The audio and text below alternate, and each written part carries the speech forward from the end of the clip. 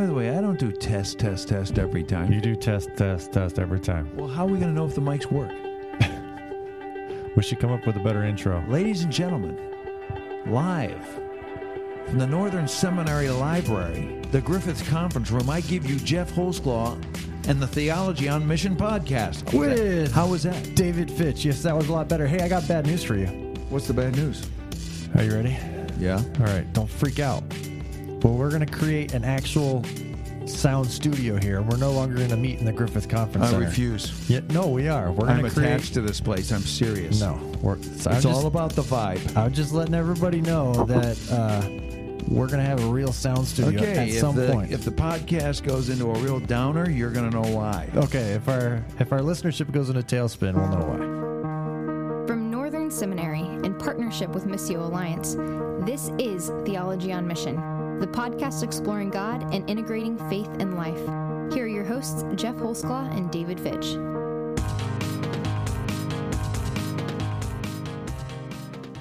What's the topic for today? The topic for today is the difference between launching and landing. The difference between launching and landing. We're not talking about rockets. We're not talking about planes or paper airplanes or anything like that. We're talking about planting a church. What is the difference between launching and landing? Okay, can I do a switch up on you here? You really screwed this up for me. I screwed it up. What did I do? Okay, wait. Really, what I wanted to talk about here was the worship service and the place of the worship gathering in the whole life of a congregation. And I want to illustrate it by the question, when should we do a public worship gathering if we're planning a church? You know why I blew that? Because I saw in the show notes here, I saw an alliteration launching. I love alliteration. I put it in all my sermons. All my teaching, everything always alliterates. So I just immediately went You're right into a natural alliterator. And so I did. I didn't even know what the show topic was. I just saw alliteration. Oh, launching and landing. This is amazing stuff. Okay, so the worship service, public worship service. Yeah, I mean, people I think of God gathered around together. When does it happen? Was that a better lead in? The way so we're talking about the timing of a worship service within a church planting trajectory, and the question is, when do you go public with a worship service? And I like to talk about it in terms of the sanctuary versus the living room. And when we had, let's call it the social condition of Christendom, what we had there was a Christianized culture where there were a lot of Christians, where the majority of people were either Christians or understood what Christianity was, and therefore were looking for a church by going to a worship service. That's what they did. In post-Christendom, it's quite different. Because in post-Christendom, we do not have a majority of people going to church. We don't even have a majority of people who even know or understand Christianity. In fact, we probably have a significant part of the population that is antagonistic towards Christianity. And so the role and place of the worship service changes. So when we are in Christendom, how is the worship service different than when we are in post-Christendom? Can you give me a few of your ideas? Anything? How is it different? How is the worship service? Oh, what role does it play in the overall structure and organization of a people of God in a neighborhood?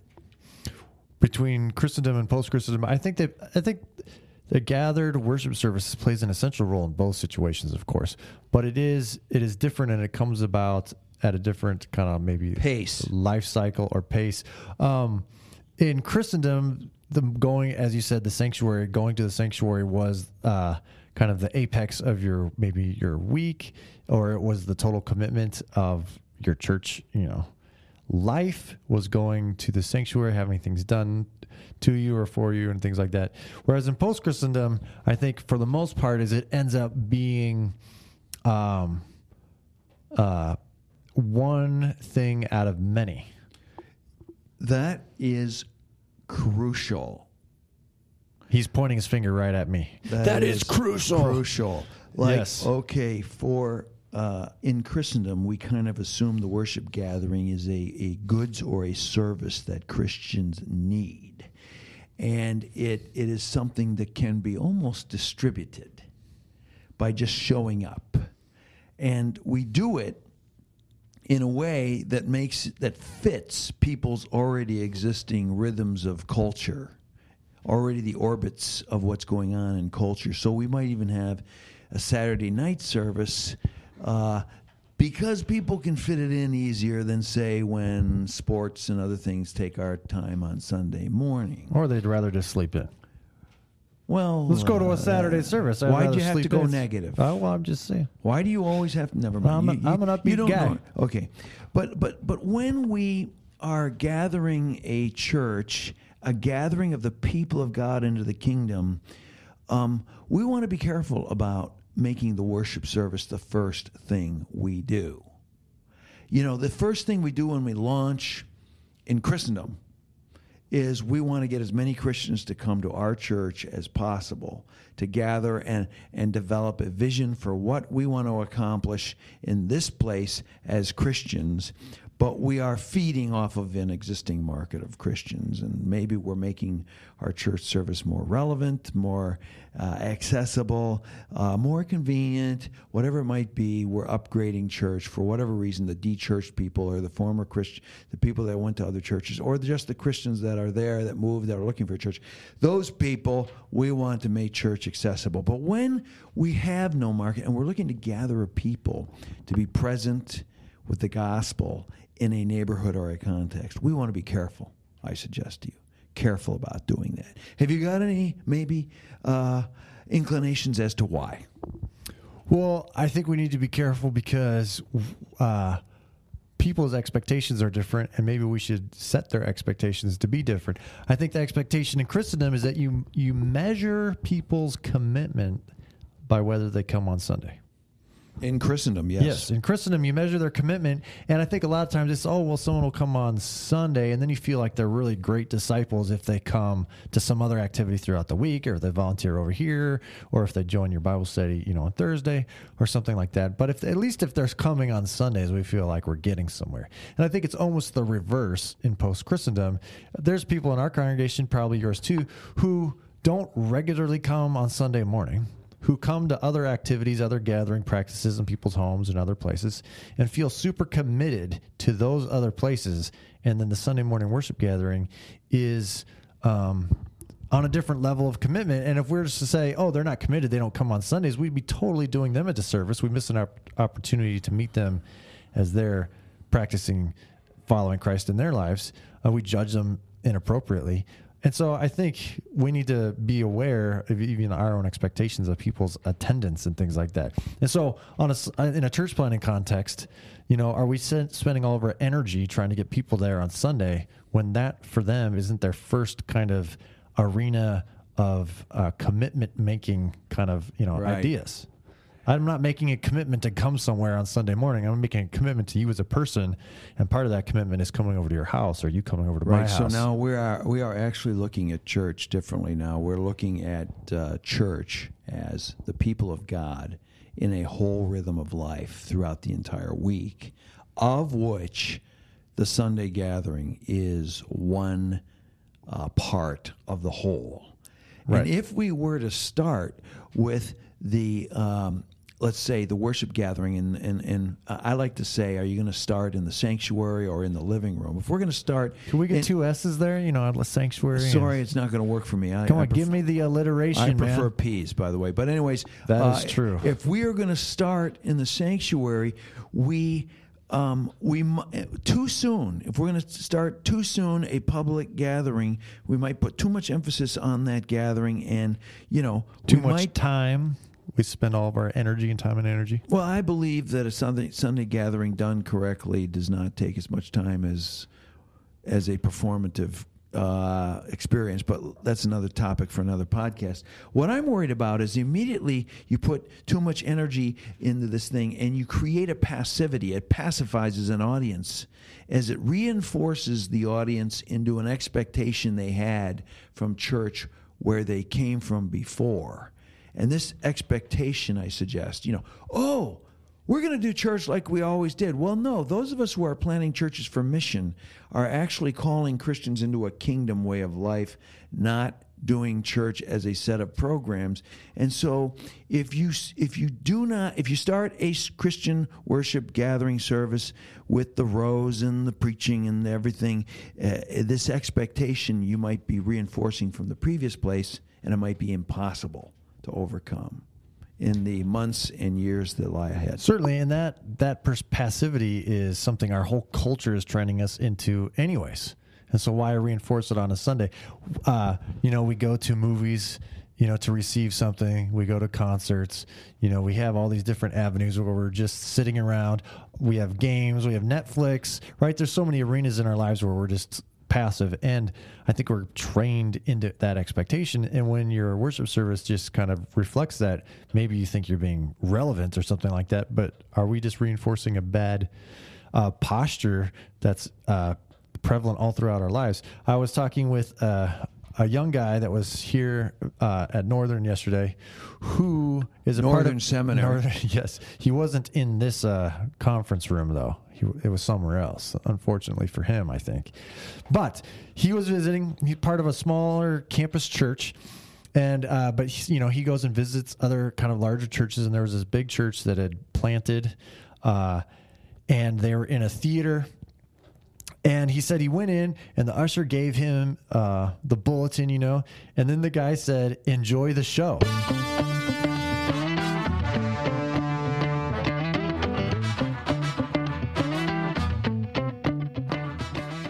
Enjoy the show. Enjoy the show. Did you find out the name of this church in Chicago? No. And this guy, he was just like, we don't want to call anybody flabbergasted. Like, what do you mean? You're like, enjoy the show. Like, church service should not be a show. So yes, we end up reinforcing all these bad aspects of our cultural life. The second part of this is that I really feel church, by planning a church, we're calling people into a social reality, a relational reality. We need space then to develop dialogue, ask questions. We need to hear the stories of what God's doing among us, and we need to talk about hardships, and we need to ask, what is God doing here? It's a social reality. And so the first year's gathering should have a feel of a living room as opposed to a sanctuary. And the more formalized the worship gathering is, we foreclose the possibility of a relational space. And that's never going to happen if it doesn't happen at the very foundation and core of this missional community you are founding in a neighborhood. Amen. I probably said this before on the podcast, but the way we talk about it is that we want to be, like our worship services should have the feel of a family party, not a formal performance. Right? You gather, you have a party, you celebrate different things. Some of it might be amazing, other of it might you just kind of stumble through. Except for, you have the feast days. Oh, that's right. I'm sorry. So instead of having a formal performance where everything comes down to a T and there's a time list and and everything needs to be perfect, it's a party, and sometimes things can go off the rails or that one person talks too long. But that's great. It's a family party. It's no problem. Yeah. So now let me go off on another issue. Okay. So now I'm now saying that the worship gathering should be part of a rhythm of a whole week, as opposed to the center focus one time a week when we all become Christians and then go back out. It should be part of a neighborhood contextual rhythm. And so that we gather on Sunday, kind of like what you just finished talking about, out of a rhythm, and we bring all that's happened from this week, kind of like the disciples coming back after they were sent in the village and the neighborhoods, reporting to Jesus in Luke chapter 10, all that God had been doing, even the demons obey us, Lord, and they worship and thank God. And so the worship gathering should take up a role within a whole rhythm that encompasses the whole week. Now, if you start too early with a worship gathering and you haven't had a chance to develop relationships, you haven't had a chance to say, we're going to meet in this bar or this town hall or this function, or the mothers are going to be in this mom's group over here, and the fathers are going to be hanging out over here, where we've got an engagement over there, and you just, your life is formed out of this idea that we do this one thing of the week. I fear that the rhythm will never develop. And so we need to have a way of seeing the worship gathering as a part of or an extension of the rhythm of what God's doing in the neighborhood. All that suggests a different way of thinking about the worship gathering than when we used to start a church and we used to make the worship gathering central to the planting of a congregation. Now, can I just talk a little bit about the opposite problem? The problem that happens when a missional congregation refuses to have a public worship gathering? Yes, please do. I was beginning to wonder because there's sometimes you can tilt too far the other way. Sometimes I have tilted too far the other way. Not you, but I just meant, well, maybe you, but I just meant in general. People, I tilt a lot too far, and I've always. It's all over the place. Is we can end up being so focused on family that we become this insular group that's no longer aware or welcoming to other people who might join, which is a problem. So I don't know if that's where you're going, but go ahead. Right, and so, famously, Peace of Christ, when it started in a basement in I was almost going to say old Burbaum's house, but Burbaum's not that old. But anyways, they met in a basement for a couple of years. Now, that's a church we sent out from Life on the Vine, right? And I'm there now. Just so you know, John Burbaum is as old as me, so that's not that old. Anyhow. Right, and John Burbaum is a graduate of Northern Seminary. He's more mature than I am, probably. Well, he's a graduate of Northern Seminary, whereas you're a graduate of another seminary, which we don't want to talk about. But anyways, no, that seminary is a good seminary too, Trinity. But anyways, back on topic here. Back on topic. I started in a basement. I would come visit Peace of Christ. Now, what happened is a building was given to us because a church kind of closed, and so we were given a building, and I would go visit the church, and I could not find them. The door was locked in the front. There was a little piece of cardboard with some magic marker, Peace of Christ Church meets in the basement. The door was locked, and it took me like 10 minutes to find them down there. Okay, that to me was a signal that this caution towards the worship gathering public presence had maybe gone too far. Right. So this is and there have been many mistakes, including Life on the Vine, when we started too quickly. We waited a year, but in my opinion, we still started too quickly with the worship gathering. You were there at the first time we met publicly, right? Like the third time. The third time. So, but on the other hand, 8 other people. Yeah. On the other hand, let's try to understand that if we never move out of the basement into sort of a public presence, we tend to become a community that never engages strangers. We become dangerously insular, introverted. Eventually, we have to engage. Lacking a public presence means that our witness is only individual. You get what I'm saying? Right. So it's not so much a criticism of the house church movement, but there is a caution that if you're just meeting in houses and you're never even kind of making known, if you're never in public spaces, there can be this inadvertent barrier of hospitality. You think you're being most hospitable because you're meeting in houses, but at some point that almost can work against you based on the culture we live in. Well, it just says to the town, the village, the city, aha, there is a public presence there. These people, this is more than just an individual fanatic loving Jesus. This is a social reality that is infecting our town, and it's called Peace of Christ community. It's a witness that Jesus does something more than just to individuals. He does something social. He transforms the way we live together in the neighborhood.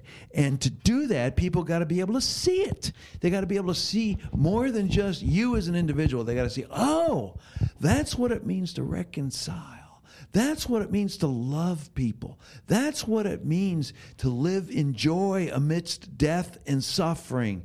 And that takes a people. And that's why, 1 Peter says, that he has called out a people to proclaim his mighty works. To proclaim means display before the world his mighty works. So we need a public presence, and we need a public service. Now, I don't actually think it's a good thing for strangers to walk off completely strange, never been Christians before, into our worship service, although I would hope it would be accessible enough for them to be kind of onlookers in some way.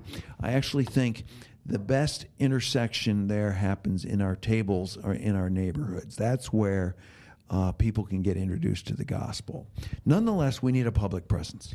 So to wrap it up, don't make this public presence, this display of who God is in the kingdom, the first thing you do on a Sunday morning in a worship service, because then you might promote passivity. You might direct all of your time and energy into that one event. But also don't delay it too long, and don't become this kind of insular group of which others can't see or know about, so that they can begin to wonder, so that they can begin to be drawn into this alternate reality. Now, you said infect the neighborhoods, but that's, like, we're not trying to kill people, right? What about like inoculate or something like that? Like, we're trying to witness to, we're trying to share, these things. What about if we are infecting them with something good?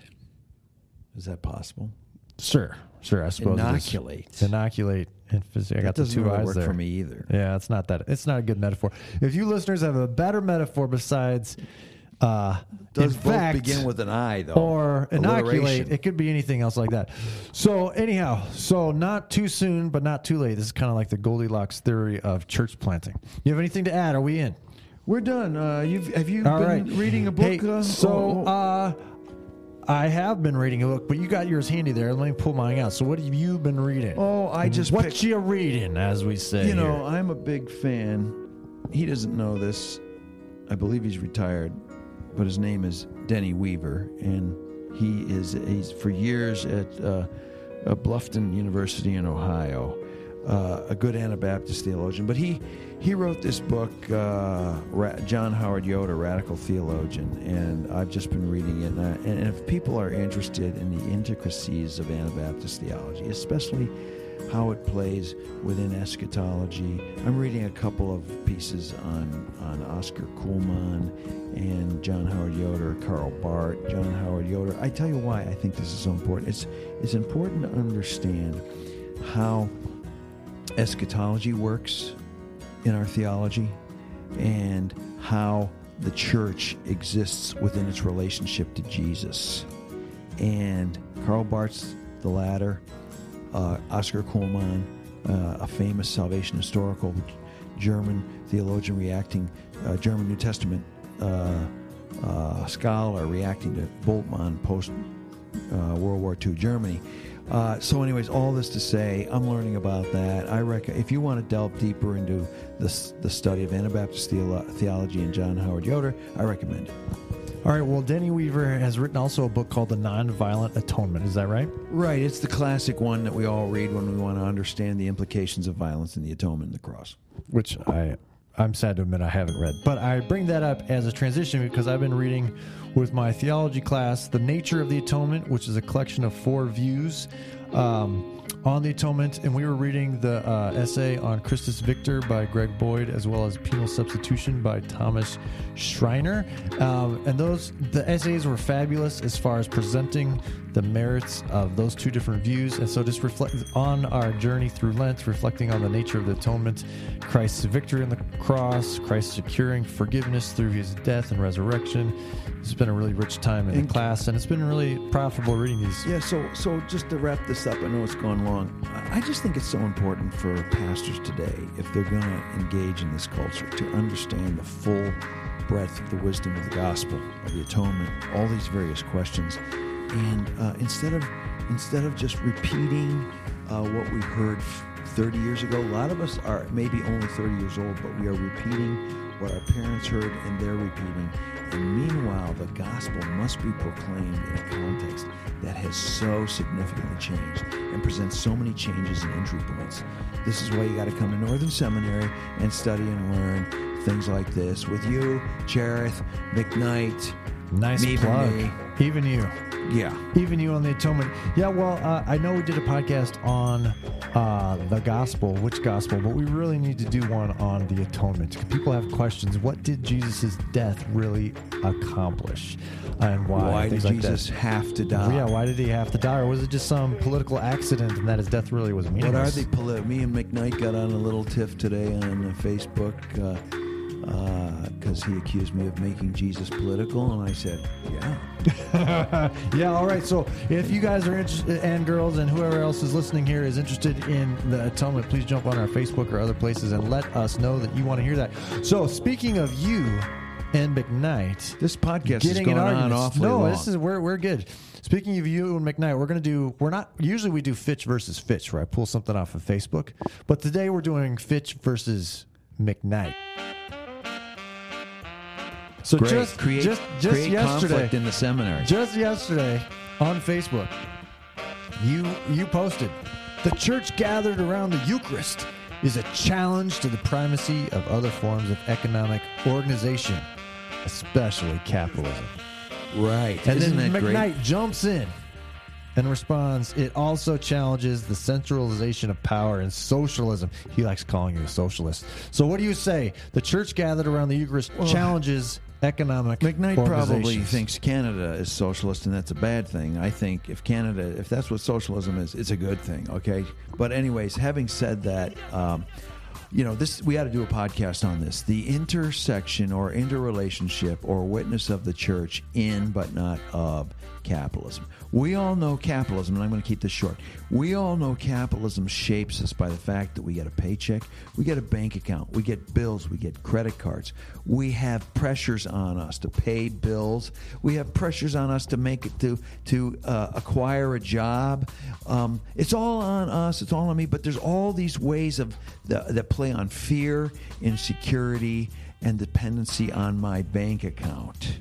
And I just want to say all that works against the social reality that Jesus is creating around the Eucharist, where we share in one another's socioeconomics among everything else as well. And we need to learn how to become less dependent on our bank accounts and more dependent upon the new kingdom of God that he is creating in Jesus Christ. Let's have a podcast on that. Well, now that we should really talk about kingdom economics now that Bernie Sanders and Donald Trump both won in New Hampshire. Newsflash if you haven't heard, although I'm sure all of you listening have. So we really should talk about that. So we'll put that also on the list of podcasts. I'd say we got a good coming up soon. 7 or 8 months to get that one in. Yeah. All right. Excellent. Well, this is Jeff Holzclaw and Dave Fitch signing off from Northern Seminary. Griffith Conference Room. Oh, by the way, I forgot a quick announcement.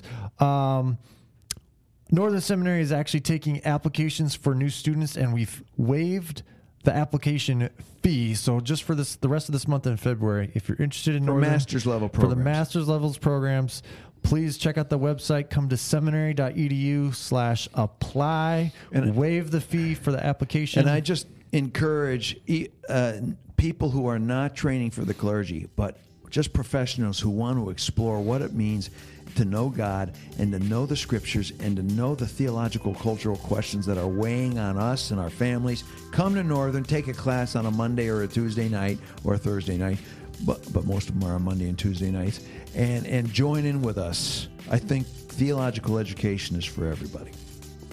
Amen. Theological education is for everybody, and we're trying to do that here at Northern Seminary. Signing off from the Griffith Conference Room, soon to be our sound studio. I'm not leaving. Yeah, soon to be our sound studio. Jeff Holzclaw, Dave Fitch. See you next time, everybody.